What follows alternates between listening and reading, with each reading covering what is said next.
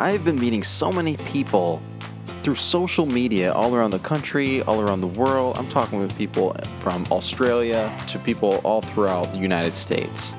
And as I've been connecting with them, some of the cool people I've been meeting, I'm giving them a chance to kind of run Daily Christian Podcast for a day. And you guys have already heard from Patrick and Brian in episode 68.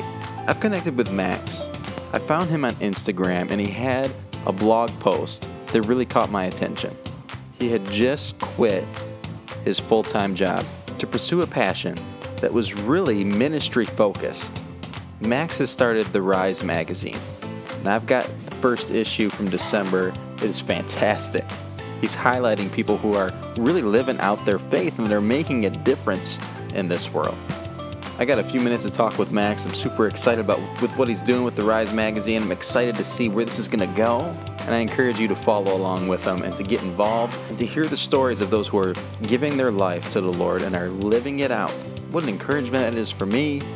I think it's going to be just as encouraging for you to just see other people and how God is using them. In the description, I'm going to list his website and how you can find more about him, what he has going on. I encourage you to subscribe to the Rise magazine. So you're in for a treat today as Max goes over John chapter 15.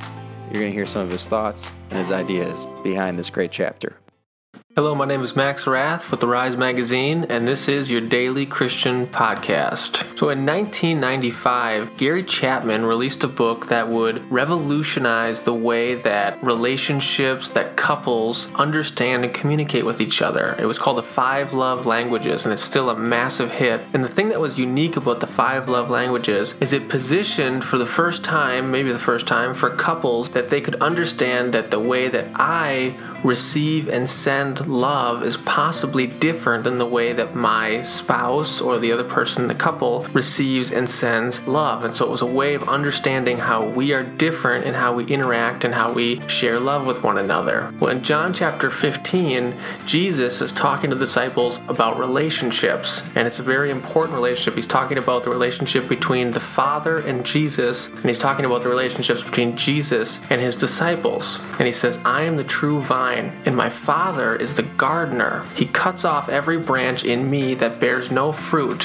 while every branch that does bear fruit he prunes so that it may be even more fruitful. I don't know what it means to be cut off, but I've done a little bit of gardening in my day. I know that when you cut a branch off, it typically doesn't end up very well for the branch that's getting cut off. And so it sounds like Jesus is offering a warning to the disciples saying that you need to remain in me, that you might still get pruned, but that's going to be for your benefit. And you get the impression in the first few verses that we are the branches. And in case that's not clear enough, in verse 5, Jesus outright says, I am the vine, and you are the branches. If you remain in me and I in you, you will bear much fruit. And apart from me, you can do nothing. And so what's interesting is as we get to verse 9, if you've ever been curious about what is God's love language, I mean, obviously, God is the embodiment of love. And so as humans, the way that he's created us, all of the ways that we experience and send love in at least its root form are related to the way that we've been created. They come from our Creator. But we get a really unique picture into God's love language in verse 9. It says, as the Father has loved me, so have I loved you, the disciples. Now remain in my love. If you keep my commands, you will remain in my love, just as I have kept my Father's commands and remain in his love. And so what's interesting is when we think about what is God's love language, at the end of the day, what is the one thing that God desires more than anything else? It's not necessarily physical touch, it's not quality time, although God values quality time very high up there, but at the end of the day, what Jesus says in chapter 9 is that God's love language is obedience, that we would remain in him, and that when he gives us commandments, that we would follow through with them, that is how we remain in his love. In verse 11, we get to understand why. He says, I have told you this so that my joy may be in you and that your joy may be complete. And so Jesus is saying, look,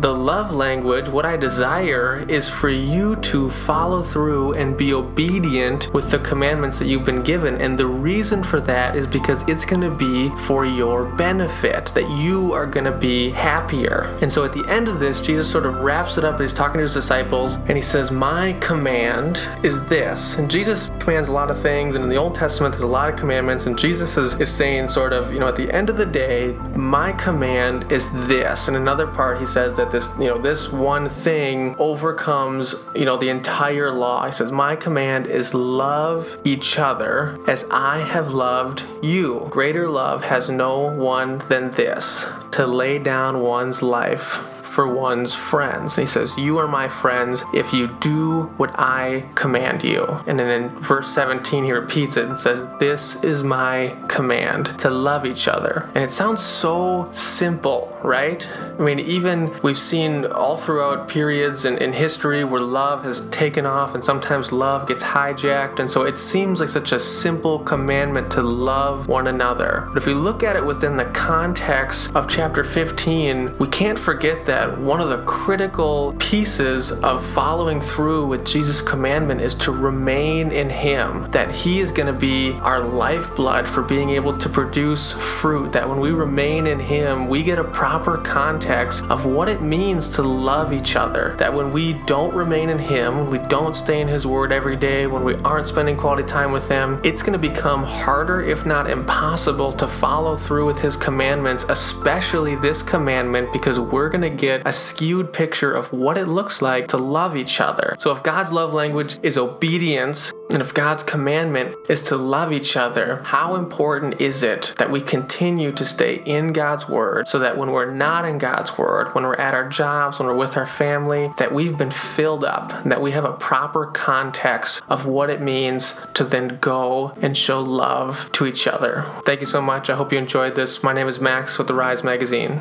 This is your daily Christian podcast.